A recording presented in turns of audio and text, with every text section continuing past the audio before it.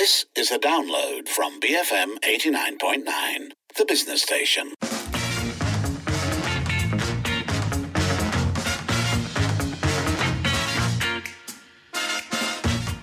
Good evening, you're with Lynn, and this hour we're looking back on the life and work of former Selangor Menteri Besar Tan Sri Khalid Ibrahim. And then on Everyone's a Critic, Sharmila speaks with artist Eugene Fu about his debut solo exhibition, Saya Seekor Dinosaur. As always, let us know what you think and call us 7733 2900, WhatsApp 018-789-8899 and tweet us at BFM Radio. All this coming your way on the evening edition.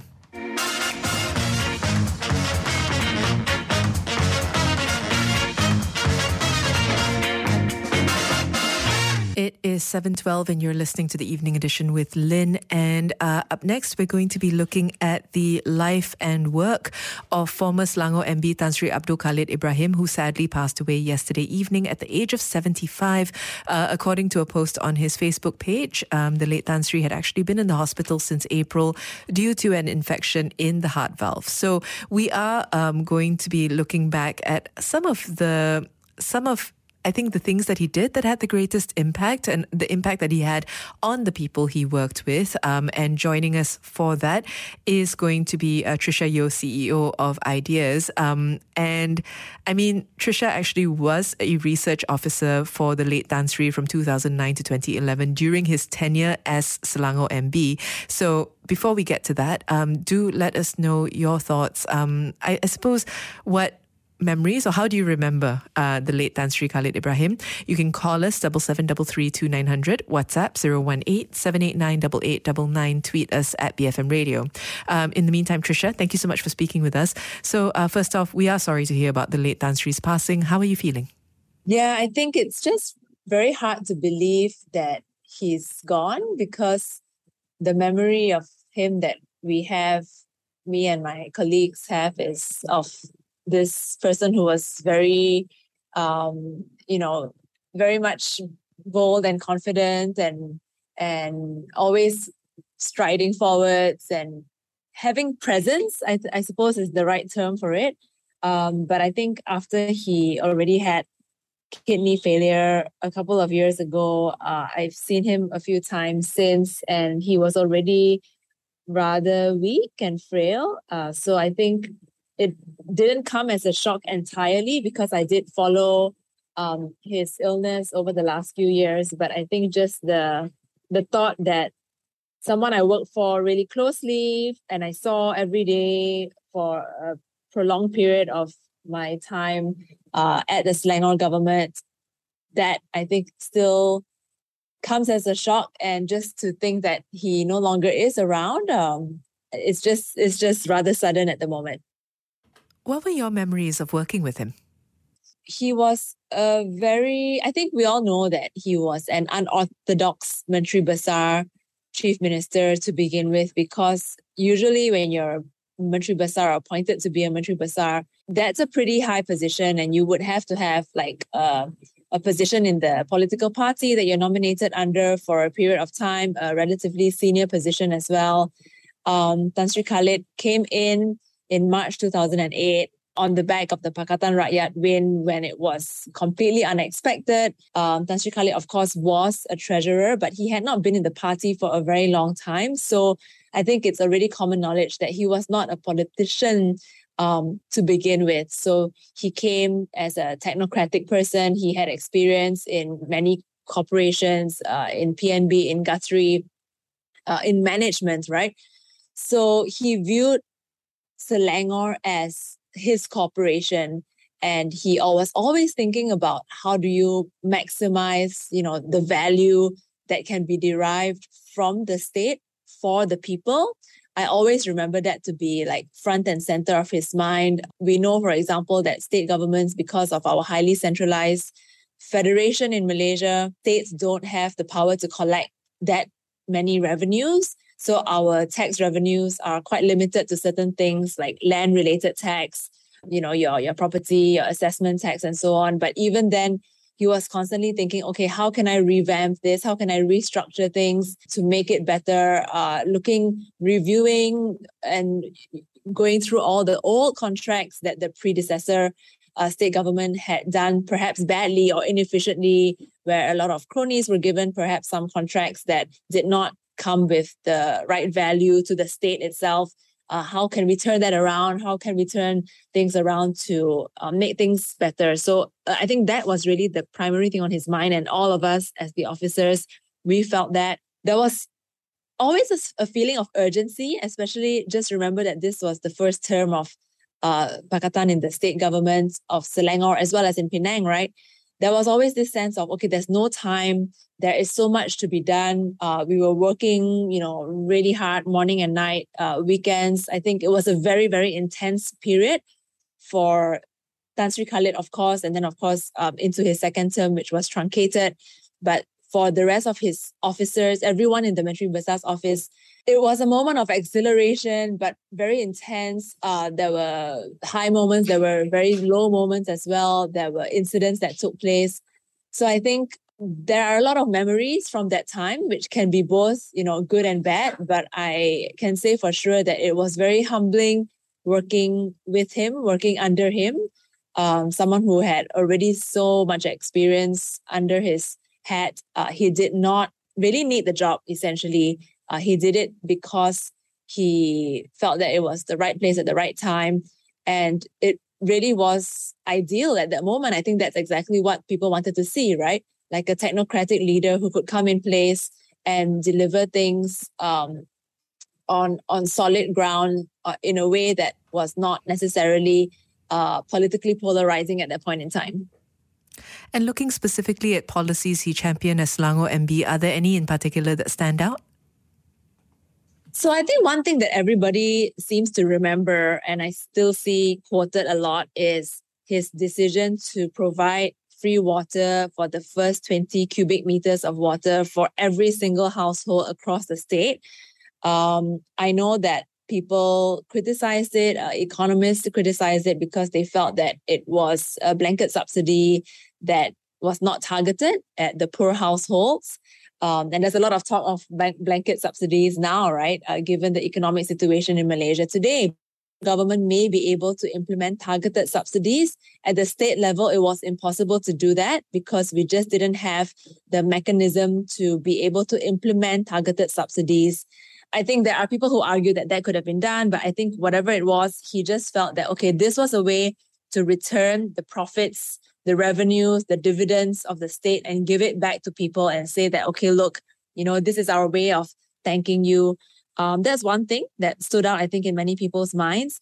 The other thing actually maybe less people know about is that the cleaning and the beautification of the Klang River actually was initiated by the Selangor state government. It was only later, after Pemandu was formed under Datuk Sri Idris Jala, that they took on the river cleaning project, which is now what you see in Kuala Lumpur today, right? I think they've got the River of Life project, but that's only a very small proportion of what was originally envisioned by the Selangor Menteri Besar, Tan Sri Khalid, because the Klang River spans a small part in KL, and the rest of the river actually lies in the whole of Selangor. So river cleaning, making use of the river for economic value as well, the way that you see in many other countries like Singapore, like in South Korea. So that's something that unfortunately never really happened because, again, there was not enough state revenues to be able to inject into the project in the way he envisioned. I think the other big thing would be the whole slew of packages that were meant to be what in Malay was called Merakyatkan Ekonomi Selangor. In English, it's not really translatable, but I guess the best translation that was used at the time was like the people's economy. So apart from the free water scheme, there were a whole range of other things. And I think many of those were developed over time. They were expanded, they were increased. Things like providing educational aid for students who get into university, for the elderly, for babies who are born in Selangor, for people with disabilities, women, dialysis, tuition centers. So all of these were non-existent prior to the Pakatan coming into power. And of course, the similar thing was replicated in Penang as well. So in a way, that was really nice because there was like state competition going on between the two states. Those are some of the key things that I recall and that I think still continue to live on today, right? Like and some things had to be cut back on, but many of them still live on today. And I think that people should remember that. So as we discussed, he did champion a number of things that remain crucial in our political and public context. What are some of his policies that you would especially like to see revisited or carried forward? So the river cleaning project is something that still stands out as something that has not been done. I think that still remains to be seen. Somehow the federal and the state governments need to work out some solution to be able to invest into cleaning the river and perhaps even, look at how it can create better economic value for the state government. But this really requires this kind of bipartisan, multipartisan approach, or the likes of what we've seen in the anti-hopping law, for example. So that's one. I think if I go back a little bit, although the water restructuring project has already been resolved, I think just to say that the amount that was paid to the companies, which I think was one thing that Tan Sri Khalid was very opposed to at that time, is just something that we need to remember, because the price that was paid for the companies, that there are four in total, 3 water treatment companies and 1 water distribution company. It took 10 years to realize. It took 10 years for it to be eventually resolved. There were a lot of conflict between the federal, the state, and the companies themselves. But one can track over time that the cost did balloon. So the cost just grew and grew. And eventually, while things were managed to be resolved because of this willing buyer, willing seller agreement, I think that's one thing that he would have probably not been very pleased about.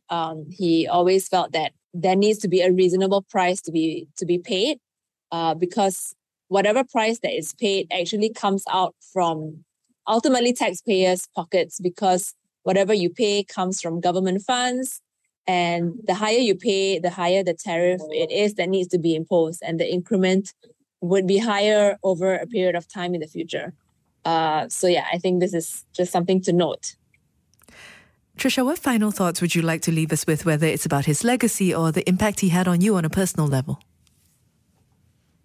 I think Tan Sri Khalid was at many times a misunderstood man. As someone who worked closely with him, I know that he had a lot more to say and a lot more ideas about how to do things differently, which I think, 80% of the time could not actually happen because of various factors, right? Whether it's the bureaucracy, whether it's because of constraints to the state government, whether it's because some of the data and transparency was not available because we were still subject to the Official Secrets Act, for example, and we had to sign all these declarations beforehand. So I think there were many things that could not have been executed. And also, I think he was, especially in the beginning, not particularly gifted with the art of communication. And so it was difficult for him to get those messages across. Unless you worked really closely with him, then you would know what his mind was trying to say. And this improved over time, but I think that was something that people, should understand and should remember. I just want to also talk about the fact that it was under his watch that a lot of the transformations and the reforms took place, which the country actually it was unprecedented at the time. The Selangor state government was the first in the country to legislate for a freedom of information enactment, the first state government in the country to impose asset declaration requirements for its EXCO members, which then the Penang state government took forward and made it necessary for not just the EXCO members, but for all the aduns, all the state legislators themselves. There was massive restructuring of the GLCs, and eventually, even I have some criticism of this and the way it happened, but I think there were just these innovative ways that were really attempted, which many of the other states are now trying to follow suit. So there are things that continue to make an impact as far as thinking of how state economics can work better, given, again, the highly centralized nature. Personally, I just want to say this publicly, and I have said this already, that if not for the time that I worked in the Selangor Menteri Besar's office as his research officer, I would not have started to think and write about federalism. I eventually, published a book of op-eds on Selangor and Penang, which I had put together. He was also the first to talk to me about how we can emulate Australia's Grants Commission, which is a neutral, non-partisan body consisting of politicians from both sides of the divide to make decisions on how fiscal matters are decided upon. To this day, that has never happened, but I continue to advocate for it. So in a way, I think his words continue to resonate. And finally, again, if not for that particular period in time, I wouldn't have done the research and the writing, and I eventually pursued a PhD in the area of federalism, specifically studying Selangor and Penang over that 10-year period, which I just graduated from 2 weeks ago. So it has a very real personal impact on my own life, my own professional life as well. And I just, I can't really thank him per se, but it's thanking the entire experience that I had with my colleagues and the whole Pakatan experience at that time. So that has been the lasting impression on me. Trisha, thank you so much for sharing that with us. That was Trisha Yeo, CEO of Ideas, speaking to us about the late Tan Sri Khalid Ibrahim, especially in terms of the time that she spent with him as a research officer from 2009 to 2011 during his tenure as Selangor MB. And that was us basically looking back at the life and work of Tan Sri Abdul Khalid Ibrahim. If you'd like to share any thoughts, send them our way and keep it here, BFM 89.9. Thank you for listening to this podcast. To find more great interviews, go to bfm.my, BFM 89.9, the business station.